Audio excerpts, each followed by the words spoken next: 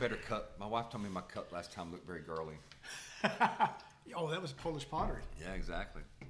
All right, stay tuned, stay tuned, stay tuned. I'm here with, The coach, John Brent. and of course you know me, the vet. So today, Politics?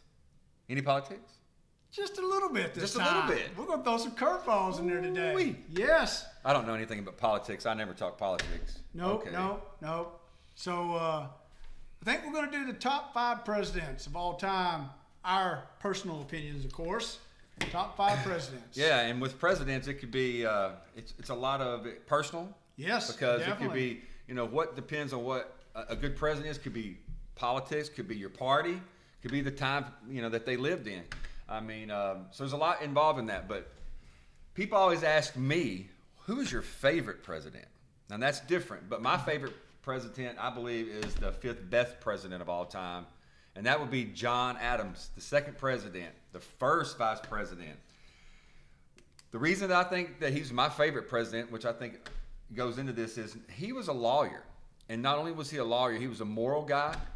He represented the British soldiers at the Boston Massacre when his cousin, Samuel Adams, did not want him touching it. And he said, no, I'm going to do what's right. So he represented the soldiers, got the soldiers off on defense. So they didn't get any charges because it was defense because of the people attacking them. So it was great. He was also a member of the First Continental Congress. He was on to 5. People think, well, Thomas Jefferson wrote the Declaration of Independence. Yes, he did, but he was on a committee of 5. And John Adams and Franklin and Sherman and what was the guy's name? Lee. Richard Henry Lee was the other ones that were also involved in that. So it wasn't just Thomas Jefferson. He was a delegate at the Continental Congress, commissioner to France, first minister to the Netherlands, and the first minister to Great Britain after we became independent. I mean, this guy did it all. And if any of you ever like to watch the HBO special John Adams, there's a great scene where he has to go as a minister to Great Britain and puts himself in front of King George III to say, hey, we want to be friends now. One of the greatest scenes of all times in any kind of movie or miniseries, I believe. Go ahead. Number 5, John Adams. So my number 5 is, I'm a war guy, and I'm an Army guy, so I kind of like things that have to deal with conflict a little bit. But I picked James Madison. Boy. We're a young country. He helped with framing our country to begin with. But with him, he has to face the fact that we just went into our first war as a country, actually. And actually our second war in just less than 20 years. We go into the War of 1812. Right. And we have troops that are not our troops on American soil fighting our soldiers.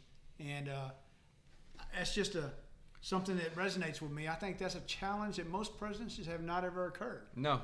And another thing about Madison I like is that he went early to Philadelphia because he was the mind that wanted to read everything he could about constitutions and things like that before everyone got there. So he actually went a couple months early just to study prior to everybody coming to Philadelphia for the convention.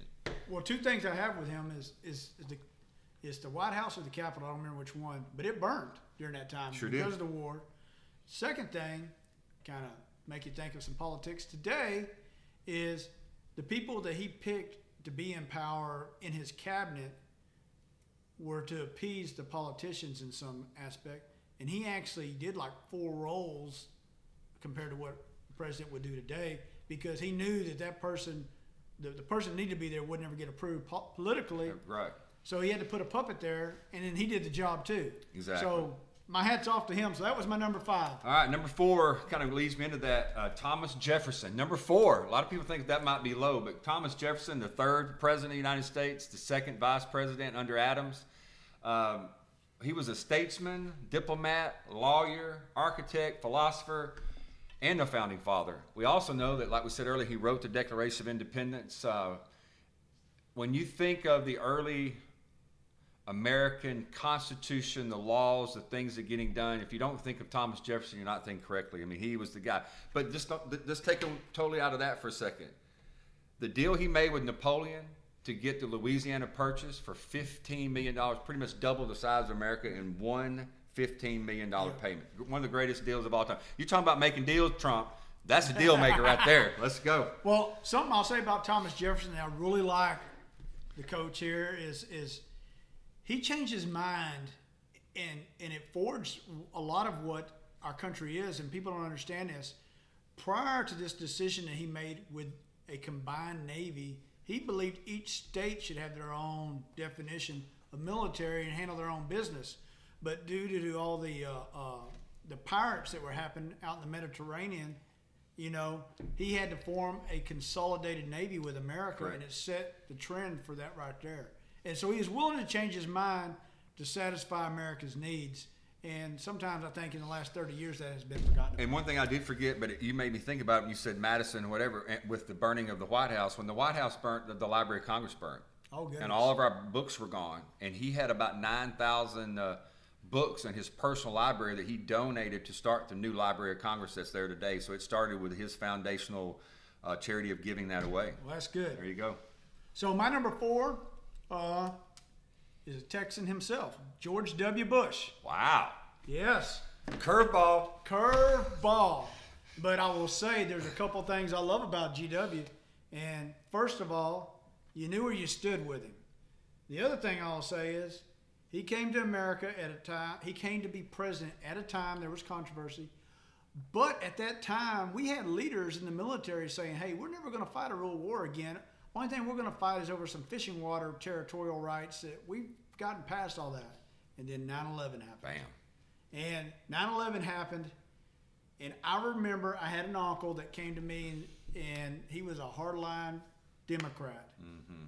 And this is what he said: I thank God that Al Gore was not president during this time. And I thank God it was George W., because at least I knew we were going to do something. Yeah.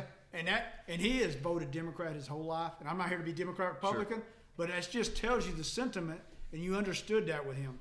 And the last thing I will say about George W. Bush is a lot of presidents can take note of how classy he really is and was. Absolutely.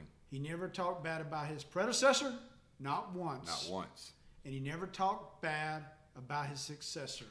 And the Nope. second he walked out that door, that was forgotten about. Exactly. Good guy. And set the tone of how we are today. I'll never forget when he gave the speech in the Oval. No, it wasn't the Oval Office. It was at the conference table, and he got choked up. And I think we needed to hear that. Yep. That this leader that we have in this time, because all of us are feeling that way, is feeling the same emotions that we were. I think that was great. I agree.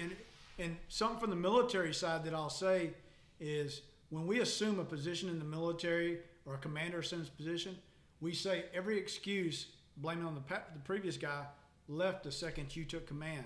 And he owned that.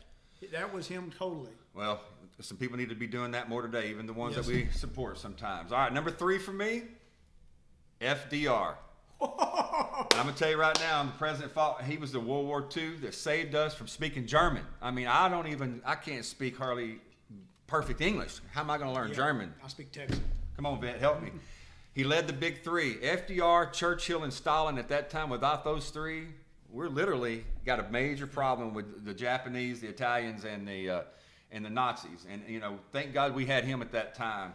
And he also had to make one of the hardest decisions of all time, I believe, was dropping the atomic bomb to save not only Americans, but also probably saved close to 1 million Japanese at the same time, even though it was a horrible, horrific thing that we had to do. But most of the people, historians and people that go back and look at it, realize that we probably saved anywhere between 700 and 1.2 million total people by doing that. But could you imagine having that decision? All right, go ahead. So that is my number 3 as well, All right, FDR. there you go. And I'll say it like this with FDR is there's some things that I don't agree with FDR. I think he extended the Depression years another 10 years by his policies. That's a fact. We know that if you go in the economics of it. And I also think that a lot of the social reforms he started, but if you ever read something like The Forgotten Man, he got them from Russia, Soviet Russia. That's where he got them from. But he was the mainstay during World War II. And to give you a great example is Churchill gave him a call right after the Brits were pushed off Dunkirk, asking for tanks and equipment. And FDR says, hey, we don't have anything but World War I stuff. And Churchill goes, I only have 17 tanks left in the inventory. Oh my goodness. Give me what you got. Right. And so he had to turn to the industrial base and to get it churned up. The deal was the reason why we couldn't interfere with Germany is we physically couldn't. We would have got our butt handed to us immediately. So it took 2 years of that mainstay. And some of that's his stubbornness, some of his guidance, and maybe it could have went a little faster, but it was his vision to get us there that saved the free world, to be honest. Oh, man, I love the guy. All right, number 2. It's a tough between 1 and 2 for me, but I think I'm going to take number 2 is Abraham Lincoln. Wow. I mean, Abraham Lincoln, what he did for the country at that time, he stood up for things, but he also kept the country together. And that was one of the hardest things, was to keep the Union unified. He said, no, you're not going to leave. You're not going to start a new country. You're not going to go down there and do what you're going to do in the South. We are going to make sure that we keep this Union together. And that was huge. I don't think anyone could understand the pressure, the anxiety of having to say, you know what? We are going to fight this battle against brothers and sisters and uncles. We're going to do it because we have to do it for the country. Of course, we know that he was in the, abolishing slavery, bolstered the federal government, modernized the U.S. economy. He did so many things, but I really think the decisions that he made got us pushing forward to where we are now. Without his leadership at the time, it could have been decades, maybe even half a century before slavery ended and the things happened without the push that he did. That's my opinion on that. Well, Coach, I'm going to have to agree with you. I think he's number 2, hands down. He saved our nation. Yes. At the end of the day. And this is something I will say that we have a lot of political bickering today. The POTUS fires this person. The POTUS fires this person. Go look how many generals Abraham Lincoln fired before he got to Grant. And I will tell you, if he didn't get to Grant, we'd have had a problem. We would not have the nation we have today. Absolutely. And that's just the way it is. And he fired him. He fired a general after he won. He beat the Silver Fox at Gettysburg. And you fire that general? You're like, dude, man, you did it. It kind of reminds me of Jerry Jones. Yes. Getting rid of Jimmy. Okay, yeah. Now we won't get into that. But, so we gripe about it, but it brings back to the point that everybody that's underneath the president serves at the leisure of the president. Absolutely. In his cabinet or if it's a military member or whatever. And he had the foresight to see that, hey, this dude ain't cutting it. This dude will not get it for our country. And then he went to old Grant, and Grant, he weathered the storm. Boy, Grant didn't play. Nope. We might have to do generals sometime. Oh. All right, number 1. I don't think there's any way that we can not say that the greatest president of all time is the great George Washington. I mean, not only was he a general, he was a general in the Continental Army. He was he was in the 7 Years' War. Not only that, he was no political party. He's the only president we've ever had that did not have a political affiliation. Wasn't a Democrat, Republican. A lot of people don't know that was a party. He was no one when it comes to parties, except he wanted to be the leader of the United States. Even though he even tried to retire, and they brought him back. But he was the first president. He set the standard of presidents. One of the things that I wrote down that I want to make sure I say correctly is Washington declined to run for a 3rd term of office, believing that his death in office would create an image of a lifetime appointment. The precedent of a 2-term limit was created by his retirement from office. He was way ahead before an amendment for that, saying, look, we don't need another king. We just came out of that. I don't want anybody to think of this executive branch as that. The great George Washington was not only our first president, but when he walked into a room, everyone stopped. And one of the things the last thing I want to say about him is when John Adams, Benjamin Franklin, and Madison were having conversations back about having the Continental Congress and having about a constitution, they said this will only have validity if Washington sits there, and he has to come to it. So George Washington's number 1 for me. So before I hit my number 1, I'm going to name some names that ring high with me, and you'll see kind of I don't know, maybe you'll see a theme or not. Ronald Reagan rang high with me. Teddy Roosevelt rang high with me. Harry Truman, Dwight Eisenhower, and JFK all rang high with me, and they were all right in a row. And but I focus mine, honestly, on the fact that I think that certain presidents, 5, have faced war on our soil, and all the other ones had an easy job. I just look at it like that. That's the way the vet looks at it. All the rest had an easy job. Go figure that crap out, guys. Hey, these 5 here, our nation was in jeopardy completely. These others, go figure it out, man up and do it. So the number one, which I totally agree with you, is George Washington. Hands down. G-Dub. Hands down, George Washington. And what I'll say about him is we wouldn't be a country if we did not have that general as a general. He was smarter at the time than all the generals we had and all the generals the British had. Absolutely. Hands down. He was smart enough to play cat and mouse and realize we couldn't fight a straight fight with him, you know.